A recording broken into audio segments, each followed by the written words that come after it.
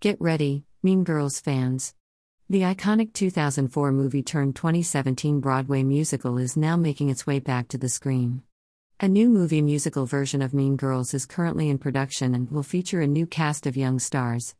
Tina Fey, the writer of both the original movie and musical, is returning to write the script for the movie musical. The movie musical will follow the same story as the original movie and musical, with Katie Heron navigating the treacherous waters of high school popularity in suburban Illinois. The movie will feature a new cast of actors, and while the songs from the Broadway musical will be included, Fey has hinted that some of them may be slightly different than the versions heard on Broadway. The movie will be choreographed by Kyle Hanagami, and while filming has yet to start, the cast has been in the studio recording the songs and pre-production is already underway. The Mean Girls movie musical is set to premiere on Paramount+, so fans will be able to stream it from the comfort of their own homes. As fans of Mean Girls eagerly await the release of this new movie musical, it's exciting to see the story and characters brought back to life once again.